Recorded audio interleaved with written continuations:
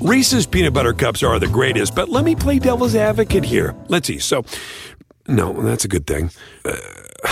That's definitely not a problem. Reese's, you did it. You stumped this charming devil. The legends are true. Overwhelming power! The sauce of destiny. Yes! The most legendary sauce has arrived as McDonald's transforms into the anime world of WickDonald's. The greatest flavors unite in all new savory chili McDonald's sauce to make your 10-piece Wick Nuggets, fries, and Sprite ultra-powerful. Unlock manga comics with every meal and sit down for a new anime short every week only at WickDonald's. Ba-da-ba-ba-ba, go! At participating McDonald's for a limited time while supplies last.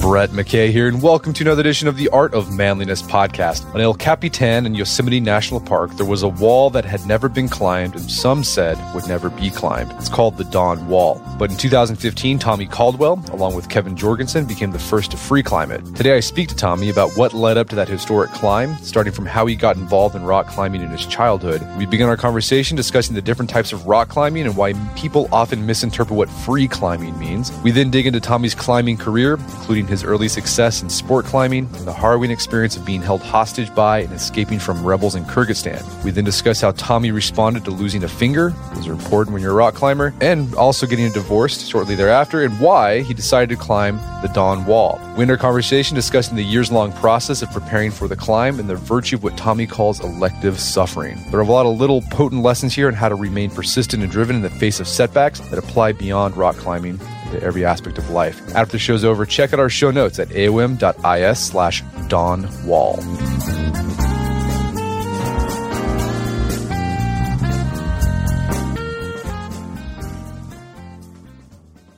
Tommy Caldwell, welcome to the show. Yeah, great to be here.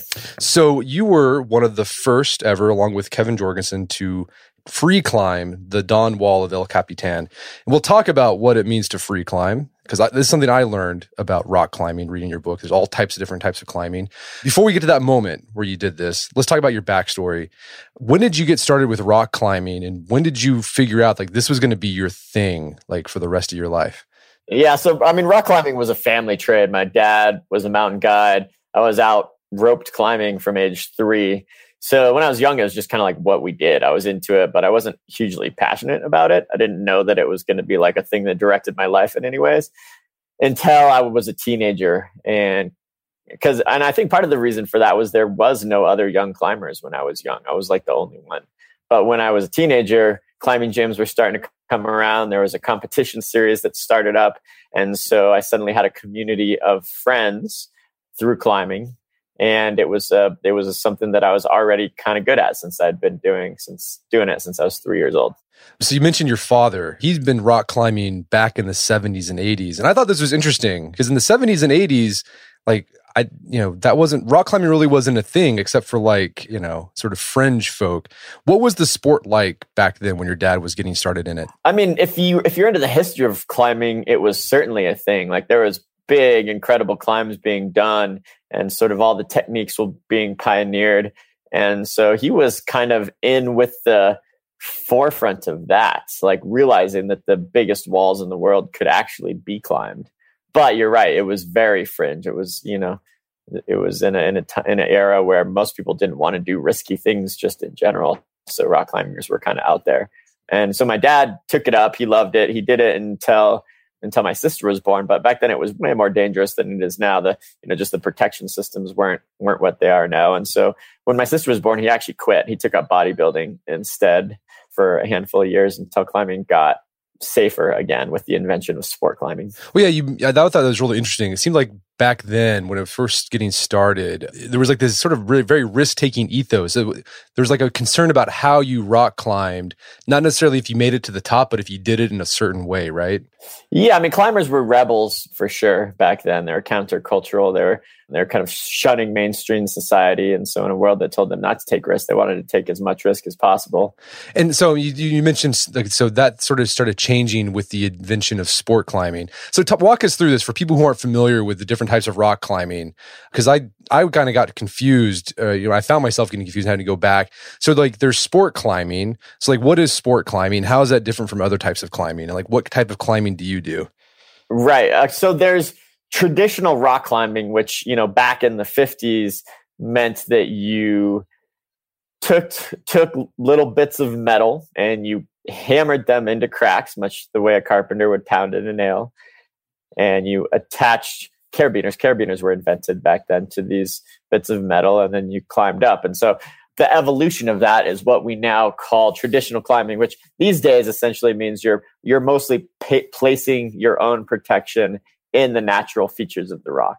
And one of the reasons it was so dangerous back then is because it really was just like stuff that you'd go to the hardware or go to the like junkyard and scavenge and pound them into cracks. So it was hard to test it. It wasn't all that solid. Nowadays we have a whole quiver of really fancy, highly tested tools that we can use to make it a lot safer. But anyways, placing your own gear is traditional rock climbing. Sport climbing is where the first ascensionist comes along and drills a line of bolts up the route that stay there permanently. So what this allows is for falling to be really an option. Like you can kind of fall whenever you want on most sport climbs, and you'll just sort of slowly come to a gentle stop at the end of the end of your rope as your belayer is belaying you. And so it allows you to push the difficulty standards really hard. That's sort of the simplistic difference of those two aspects of the sport. Okay, and then like what's like free climbing? Yeah, so free climbing is a terrible term. First of all, we need right. we need to get the word free out of the whole scene, but I don't think that's going to happen. But what free climbing means is essentially you are climbing the surface of the rock, grabbing the little edges, twisting your feet in the cracks, and that's how you make forward progress. But you do have the ropes and the equipment there to catch you in case you fall. And so free climbing is different from aid climbing, where when you're aid climbing, you pound those bits of metal into the rock, or these days you use cams or nuts or all the fancy tools. And then you attach basically a series of leg loops or a little ladder, a nylon ladder, to those pieces of gear, and you climb the ladder. So you're not really climbing the surface of the rock. You're just using this very mechanical method to ascend the wall. And the reason it's confusing is because most people think when they hear free, they think no rope, you fall, you die. So that's free soloing. Okay, yeah. So that's what confused. Like the difference between free climbing and free soloing. Because when I hear free, I'm thinking, oh, there's no ropes at all. But there are ropes. You're kind of attaching yourself as you make progress up the wall. Correct? Yeah, in free climbing you are. Although free soloing is a form of free climbing, but you just don't have the ropes when you're free soloing. Okay. So you started doing sort of traditional rock climbing with your dad when he was doing it. In high school, you got into sport climbing, correct?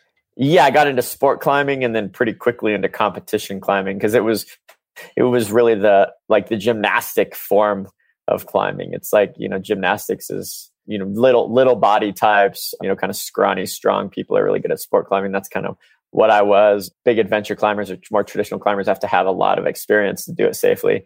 And, when I was a teenager, I just didn't have tons of experience. All right. So competition climbing, this is another twist here. So like competition climbing, like what does that look like? Yeah. So competition climbing is essentially sport climbing on an artificially built wall where they can control all the elements. They can make the route harder and harder as you go higher. And so the way that the scoring works is usually the person who makes it the highest is the winner. Okay, gotcha. Yeah, and there's also bouldering, by the way. So bouldering is just on small rocks where you're not high enough generally to hurt yourself all that badly when you fall. So you don't use ropes, but you just land on the ground. And there's also bouldering competitions.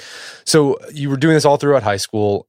After high school, what was life like for you? Did you decide to just throw yourself deeper into rock climbing at this point? Yeah, I wasn't a very good student, I would say. And as I progressed through middle school and high school, I found myself going on all these amazing trips, at first with my dad, but then at some point in high school, I started going on them alone, and I was seeing the world, and I was meeting really cool people, and I was learning a lot. Like the classroom was never a great environment for me to learn, but traveling the world was a really great environment. And so I got totally addicted to it still within high school. Like I graduated early from my senior year of high school and went to France for a month. And I also would go on, big climbing trips like every summer vacation. And so by the time it was it was time to go to college, I felt like I had found something better that suited me better, like the idea of going to college, and which would make it so I had to stop traveling. I had a lot of dread when I had that thought. What did your mom think about this? I mean, I imagine your dad really encouraged this passion of yours, but like, was your mom kind of like, yeah, I don't know about that? Was she like a typical mom? Well, it was interesting. My father was an educator, he's a middle school teacher. And so he could see it from both directions. Like he thought school was very important, but I think both my mother and my father could look at me and see that, I had a chance to do well at this sport of climbing. And they also kind of admired the hand to mouth existence that rock climbing, the full-time rock climbing was. They thought that was good for you to go through. It's almost like going on a pilgrimage or something. Like, so for several years, I lived on like $50 a month and traveled around and climbed. And you learn a lot about the world when you do that. And so they were in support of that. They wanted me to live an impoverished lifestyle for a while. And I don't think they ever dreamed that it would have turned into what it is now. I thought they figured I'd go and travel around the world and climb for a few years and then go back to college. But I never ended up doing that. That didn't happen. Well, you also talk about after college, you did a lot of traveling. One of the places you went was France, right? Yeah, I mean, I go to France almost every year still. So from the time I was in, just out of high school, or even before I graduated from high school until now, I go to France, quite often. So what's going on there in the rock climbing world in France? So when I was younger, it was all about sport climbing. France was the center of the world for sport climbers, and the best, physically strongest climbers were in France. And therefore the way that the rock forms in France is these big overhanging limestone caves. And that's an incredibly gymnastic, fun way to climb. And if you want to become a good climber, it's best to spend a lot of years building those kinds of strengths. So yeah, that's the reason I went to France now. And that's still the reason I go to France, or back then. And it's still the reason I go to France now, is to it's like training. Well, another thing you did, experimented with while you were traveling Europe and traveling the world after college was alpining. This is another type of climbing here. Alpining, or is that what you call alpinist? Alpining? Yeah, alpine climbing is basically climbing on big mountains and snowy environments. Okay, so that's when you probably see the guys with like the giant axe, the pickaxe thing. Yeah, I mean, generally, it can encompass a lot of things depending on sort of the style of alpine climbing you want to do. Like, I generally stay away from the snow, although I say that with a bit of hesitation. Sometimes dealing with snow and ice climbing is just a must to get to the tops of a lot of the mountains that I want to climb. But generally, I try and climb the sheer big rock walls, which means I usually have an ice axe with me, but I'm not using it that much of the time. All right. So in college, you're making a living rock climbing. How do rock climbers make money? Like, do you win money at competitions? Is it sponsorships? How's that work? Yeah, in my college years, that's how it started.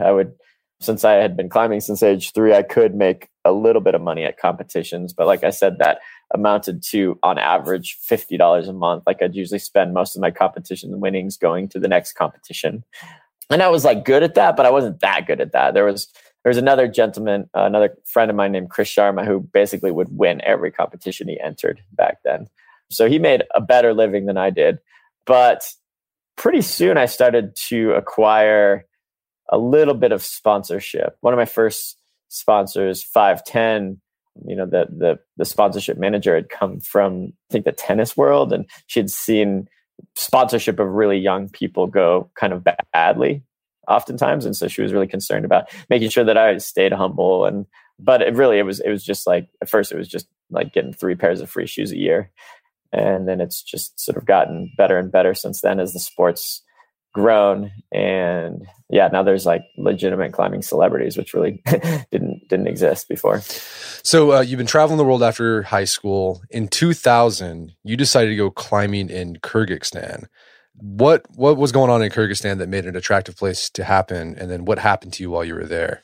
By the time I was like 19 and 20, I was starting sort of to transition out of sport climbing and get into big wall free climbing. So climbing really big walls, traditional climbing, which is way more adventurous.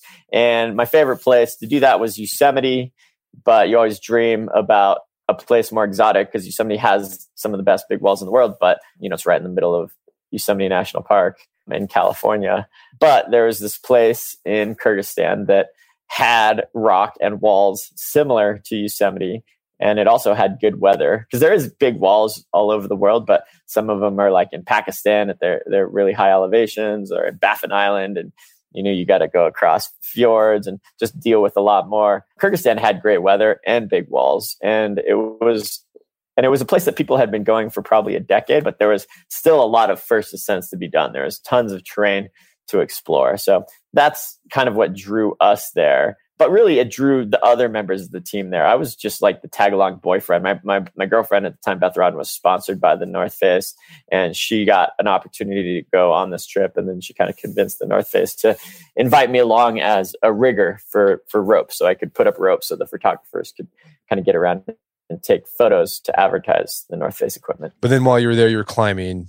You guys became hostages of some rebels in the area. What was there a war going on? What was happening there? Yeah, I mean, it turned into a war that year. We're climbing our first wall of the trip. So we're climbing this like 2,000-foot wall called the Yellow Wall. And these walls are big enough that they take multiple days. So we're sleeping in our portaledges, which are like our hanging cots 1,000 feet up the wall this one morning, when a rebel insurgency called the Islamic Movement of Uzbekistan moved into the valley. And the political situation is a bit complicated, but in some ways it boils down to opium trade. And then sometimes they try and traffic the drugs over these remote high mountain valleys because there's not much in the way of border patrol back there. And that part of Kyrgyzstan is there's borders everywhere. Like the borders of Uzbekistan and Tajikistan were both within like 30 miles of us. And so it just so happened that they came through this valley that we were climbing in, and they saw us up on the wall, and they came to the base of the wall with their long range assault rifle at first, kind of at dawn, and they started shooting up at us. And, they were pretty good shots. They were able to get bullets right between our two portaledges, which were about 4 feet apart. So we knew we had to come down. And then how long were you held hostage for? 6 very life-changing days. The whole situation elevated drastically. Like once we got down, we were taken hostage. And then just a few hours later, the Kyrgyz military moved in the valley and a full-on war broke out around us. Yeah, it was intense in a way that I couldn't even comprehend before going on that trip. And how did you all escape? The short answer is we ended up pushing our one remaining captor off a cliff and running to a Kyrgyz military outpost, which was about 6 or 8 miles down valley. But obviously a lot led up to that over 6 days.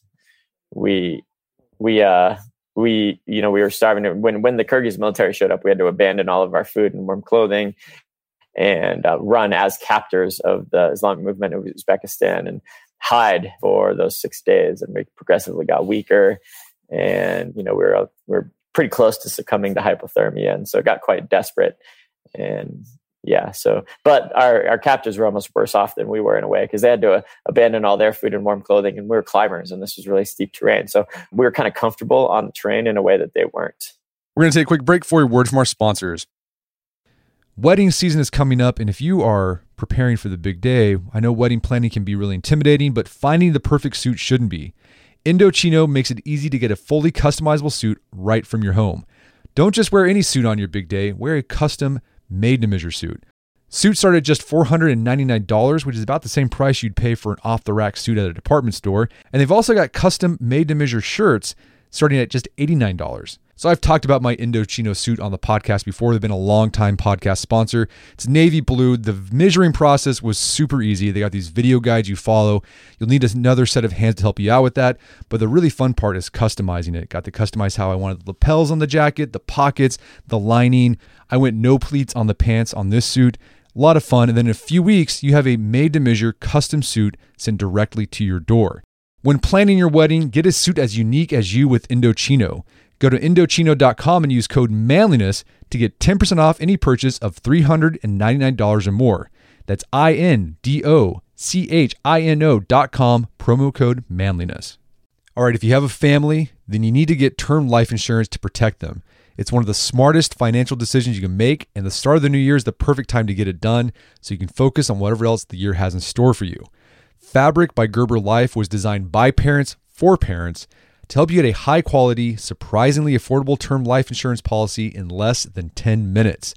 Fabric has flexible policies that fit your family and your budget, with quality policies like $1 million in coverage for less than $1 a day. There's no risk to apply. They have a 30-day money-back guarantee, and you can cancel at any time. I remember when I was a new dad, I had a lot of thoughts going through my head. One of them was, how can I take care of my family when I'm gone if something happens to me? Well, so one of the first things I did, I got term life insurance, one of the best decisions I made. Join the thousands of parents who trust Fabric to protect their family. Apply today in just minutes at meetfabric.com/manliness. That's meetfabric.com/manliness. MEET fabric.com/manliness. Policies issued by Western Southern Life Assurance Company, not available in certain states. Prices subject to underwriting and health questions. Daylight saving time is starting up again. The goal of this is to give us more daylight from March through November. By setting our clocks forward, it may feel like there are more hours in the day, but if you're hiring, it doesn't necessarily help you find qualified candidates for your roles any sooner. There is only one way to do that: ZipRecruiter. And right now you can try it for free at ZipRecruiter.com/manliness. ZipRecruiter works around the clock to help you find qualified candidates. Once you post your job on ZipRecruiter, they send it to 100 plus job sites so you can reach more of the right people. ZipRecruiter's smart technology also quickly scans thousands of resumes to identify people whose skills and experience match your job. Spring forward with a new hiring partner, ZipRecruiter, and find top talent sooner. See why 4 out of 5 employers who post a job on ZipRecruiter get a quality candidate within the first day. Just go to this exclusive web address to try ZipRecruiter for free. ZipRecruiter.com/manliness. Once again, that's ZipRecruiter.com/manliness. ZipRecruiter, the smartest way to hire. Picture that thing you've always wanted to learn. All right, you got that in your head? Now picture learning it from the person who's literally the best at it in the world. That's what you get with Masterclass. This year, learn from the best to become your best with Masterclass. Masterclass offers over 180 world-class instructors, and many of these instructors are former AOM podcast guests. You can learn negotiation from Chris Voss, leadership skills from Jocko Willink, how to master your habits with James Clear. Plus, every new membership comes with a 30-day money-back guarantee, so there's no risk. So recently I went through the masterclass on negotiation with Chris Voss. A lot of useful information in there. Talked about the value of no in negotiation, how to use your body language and speech patterns to get your best out of a negotiation. Very well done. I really enjoyed it and got a lot out of it. Right now, listeners of our podcast can get an additional 15% off an annual membership at masterclass.com/AOM. Get 15% off right now at masterclass.com/AOM. Masterclass.com/AOM. Check out the masterclass on negotiation with Chris Voss. And now back to the show. And how did this change your climbing career? This like really traumatic experience. I mean, it changed it in a lot of ways. Like I said, going on into the trip, I wasn't a well-known climber. I was kind of just like the tag-along boyfriend. We got back from Kyrgyzstan, and then Beth, my girlfriend at the time, we bonded very heavily. And we also were trying to find a way to kind of cope with the trauma of what we had been through. So we climbed together, and we were fueled, and I would say me more than her, possibly, by this sort of like deeper, darker, almost stronger force. Like climbing had been my safe place. It had been what had brought me joy for my entire life. And so when I was in a place where I was feeling all mixed up in the world, that's where I returned to. I went to El Cap. But sensations like fear and pain had been totally reset. And I pretty quickly realized that if I can go big wall climbing and not really have to worry as much about fear and pain, I do way better. And so it went from this kind of devastation to empowerment to sort of curiosity about the limits of my chosen passion, which was big wall climbing. And so it really jump-started this, I guess, I don't know, a career doesn't seem like the right word, but jump-started what my life is today. Well, then what happened a few years later, this was devastating. You accidentally sawed off your index finger because you guys were building a house together. Yeah, that was only like a year or less than a year after Kyrgyzstan. Yeah. And fingers are really important for a rock climber. Yeah. So I mean, it was at a time in my life when the only real future that I knew was rock climbing. And I was starting to make a living at it. I was like, this is something that I could actually kind of support a lifestyle doing. And then I sawed off a finger, and just in a home remodeling accident, I was using a table saw, and not that experienced with using a table saw, and ended up chopping it off. And yeah, like you said, I think everybody in my community, except for maybe Beth and maybe my father were like, he's done. Like climbing is so much about finger strength. And if you lose a finger, it's over. But I had this pretty pivotal moment in the hospital. I was in the hospital for two weeks. I went through 3 surgeries and they just didn't work. Like in the end, the doctor came in and he sat down next to me and he said, Tommy, we've tried everything we can. Your finger's essentially dead. We're going to have to remove it permanently. And you should start thinking about what else you want to do in your life, because you're not going to be able to be a professional climber anymore. The doctor was actually a climber himself. And then he stood up and left. And I remember Beth looking at me and just being like, he has no idea what he's talking about. And that was really the right thing. And so I don't know if it's just inherently built into me, but when I have these big challenges or these big setbacks, they turn into fuel. And so Kyrgyzstan was that, but my finger in a way was that too. I wanted to prove the doctor wrong in a way. I wanted to prove to myself that I still had it. And so I got way more scientific and serious about the ways that I climbed. And almost even more so than Kyrgyzstan, it was the biggest sort of leap in sort of how good I became as a climber.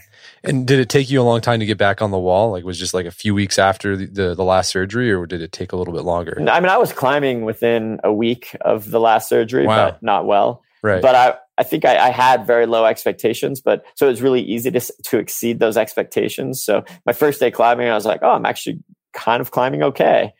And then, a month later, I was, getting kind of close to being able to sport climb on as hard of routes as I had with all 10 fingers. And then 6 months later, I was doing things that were harder than I had ever done. Yeah, it was a pretty powerful time in life. And then a few years later, you had another setback. You married Beth in that time, but then your marriage ended. Did that affect your climbing? Did you kind of go into a funk, or was it one of those moments again where that became sort of fuel for your climbing? Well, I mean, at first I certainly went into a funk, and all these setbacks went through evolutions. But I think, essentially we had bonded really, really heavily through Kyrgyzstan. And I think Beth needed to escape that very deep bonding. And so she left me in a way that pretty heavily devastated me.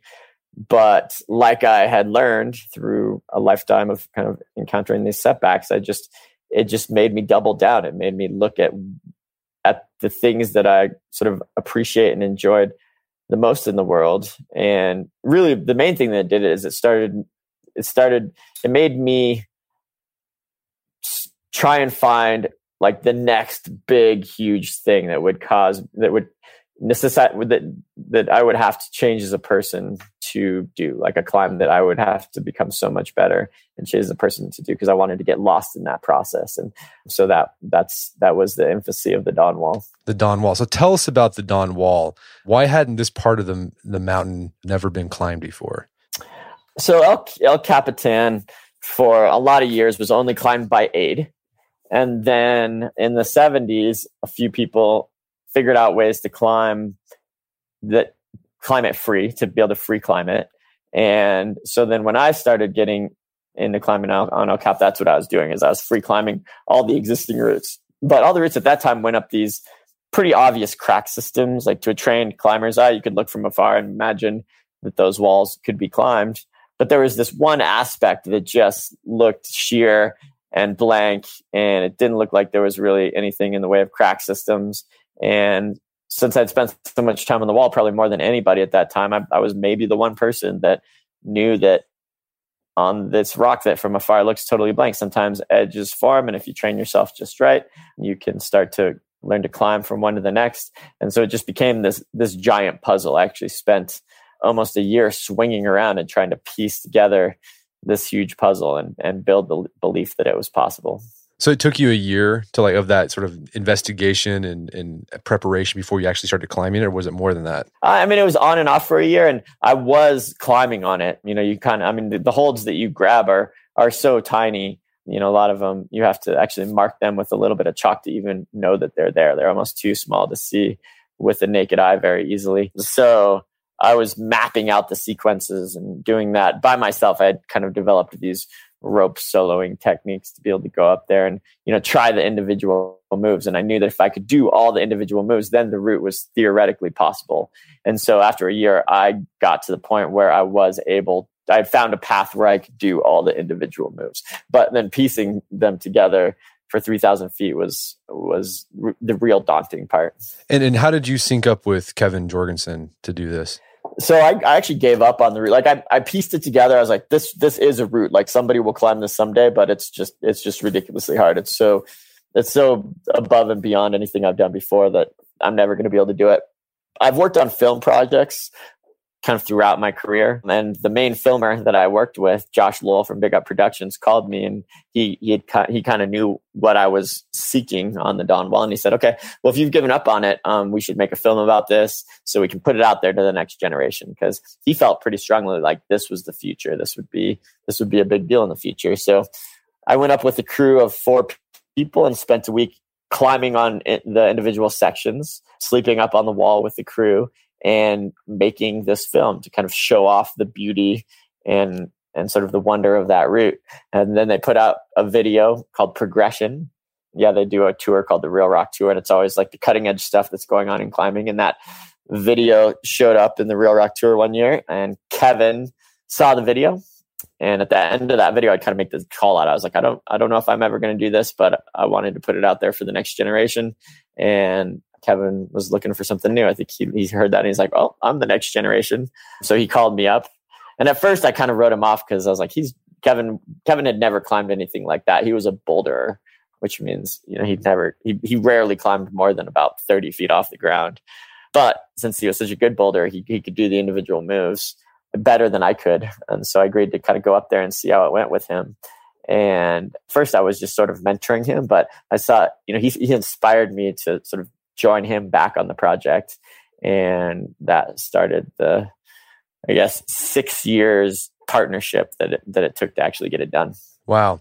And then, when you guys finally decided to make the ascent, like how long did it take to go up the wall? 19 days. And we tried several times. I think we tried 3 times to do ground up ascents because most of our time was just spent kind of aid climbing around on the wall and trying the individual moves and piecing it all together and figuring out how to live up on the side of a big wall and climb really hard for long periods of time.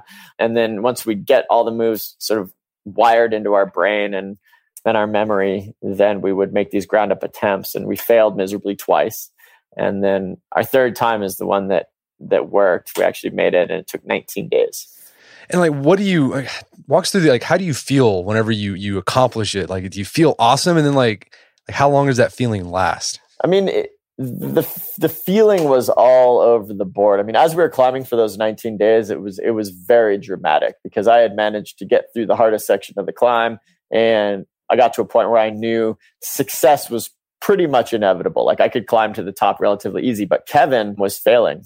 And the way that you do these climbs is you break them up into rope lengths, or what we call pitches. And there was 32 consecutive pitches. And so to constitute a successful ascent, you just have to climb each of those 32 pitches in a row. But if you fall, you can return back to the beginning of that pitch. You don't have to go all the way to the ground. So about halfway up, Kevin started falling on one of the pitches, and he cut his fingers quite badly. And you got to remember grabbing onto these little tiny razor sharp edges. So once you get little cuts in them, things tend to downward spiral. It was middle of winter. We realized that to climb this route, we had to climb when the temperatures were absolutely as cold as we could find, because your skin's a little bit harder. The rubber on your shoes is a little bit harder. You don't sweat at all. So we ended up climbing it in the middle of winter. But the problem is these big storms can roll in. So when Kevin was failing, we were, it felt quite urgent, I guess, because we're like, if a storm rolls in, ice fall comes down the route, and we have to basically run away and we'll fail again. So yeah, it just turned into this dramatic thing. And then the news caught hold of it, and it went big in the New York Times, and there was all these news trucks in the valley, and it was just a very, very surreal thing. And so I think I kind of knew that success for me personally could happen if I decided not to wait for Kevin a week before we topped out. But luckily I did wait for Kevin. And sort of the glory moment was on the last day. We were camped a few hundred feet from the top. It was just me and Kevin, and then our one filmer friend, Brett Lowell, Josh's brother. And we were just sitting there when the sun came up, and we knew that we were going to make to the top, and it just felt incredible because it wasn't distracted. When we got to the top, it was just kind of a circus. There was like 50 reporters there, and I just wanted to hang out with my wife and my kids, and my life became very different very quickly after that. And so what have you done after that point? I mean, I've spent the last 4 years now, I guess. It's been just over 4 years since we climbed the Dawn Wall. I guess living this new life. I wrote a book. The movie The Dawn Wall came out not so long ago. It's like available on iTunes now. So taking all that video footage and putting it together into a proper movie took 3 years. And I've been doing other climbing trips as well in that time. But I would say I spent a lot more time kind of at the office, working on the computer, doing interviews, doing film festivals, doing book events. I travel. So one thing I loved from your book is you talk about this idea of elective suffering. What do you mean by that? And why do you think people should elect to suffer? I think that most people can relate to that because things that are valuable don't come easy. And so if you find a way to find joy in the midst of suffering, that's a good thing. But I guess elective suffering really speaks to creating hardship on purpose because it's going to change you as a human being. And I feel like my story in its essence is about unintended hardship, but really, since I figured out a way, I kind of got addicted to hardship in a way. So it became elective suffering. Like climbing the Dawn Wall was incredibly hard work and it put us through a lot. And so therefore it created this life that was elevated, or at least I felt that way. And so, I'm still like addicted to that. Like everybody's got these big dreams or these big goals. And usually what keeps them from doing that is the suffering component. It's just too much work in the end. But if you can find a way to enjoy that process, to really truly enjoy that process, that's kind of the elective suffering. So there are any like unclimbed walls still out there in the world that you have your eye on, or have they all been climbed? There are lots of really, really amazing big walls. Most of them are in remote locations that require big expedition travel to go to. Like this place that I've always wanted to go, I haven't made it there yet, in Baffin Island. Baffin Island is like 100 Yosemites, but there's, you got to deal with the Arctic environment and polar bears and ice breakup because a lot of them are kind of right on the ocean. There's, they're just remote and therefore, more dangerous than I guess I'm willing to accept right now because I'm a father. Like I always aspired to go more and more into that big adventure travel world, but I started noticing that all of my friends that were doing that were dying. And so for me, that just doesn't feel like an option. So I keep finding myself going back to Yosemite because Yosemite has these big, really inspiring routes, but the rock is so good and I'm experienced enough that I don't feel like it's that dangerous. So it fulfills this need to sort of explore. And these big, incredible objectives are available in Yosemite. It's not new walls per se, but it's new routes on these walls. And so I find myself, continually going back there every year and finding new big routes in Yosemite. Well, Tommy, this has been a great conversation. Where can people go to learn more about what you do? I mean, they can pick up my book, The Push. It's at most local bookstores, but also Amazon is a good way to get that. Or you can see the Dawn Wall movie, which won Audience Choice at the South by Southwest Film Festival.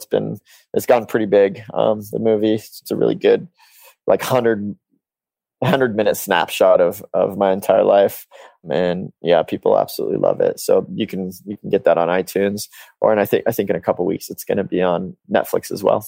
Fantastic. Well, Tommy Caldwell, thanks so much for your time. It's been a pleasure. All right, thank you so much. My guest today was Tommy Caldwell. He's the first person to free climb the Dawn Wall on Yosemite's El Capitan. And he's written about that experience in his book, The Push, A Climber's Search for the Path. There's also a documentary about it. And you can also find out more information about his work at his website, TommyCaldwell.com. Also check out our show notes, aom.is/Dawn Wall, where you can find links to resources where you can delve deeper into this topic.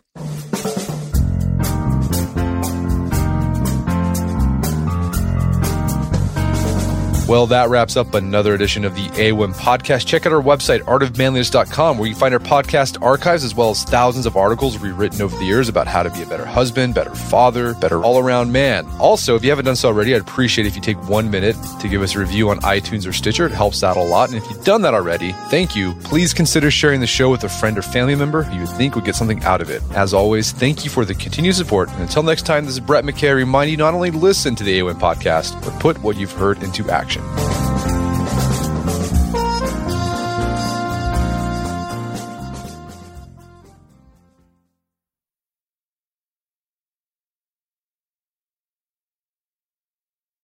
Reese's peanut butter cups are the greatest, but let me play devil's advocate here. Let's see. So, no, that's a good thing. That's definitely not a problem. Reese's, you did it. You stumped this charming devil. The legends are true. Overwhelming power! The sauce of destiny. Yes! The most legendary sauce has arrived as McDonald's transforms into the anime world of WickDonald's. The greatest flavors unite in all new savory chili McDonald's sauce to make your 10-piece Wick Nuggets, fries, and Sprite ultra-powerful. Unlock manga comics with every meal and sit down for a new anime short every week only at WickDonald's. Ba-da-ba-ba-ba, go! At participating McDonald's for a limited time while supplies last.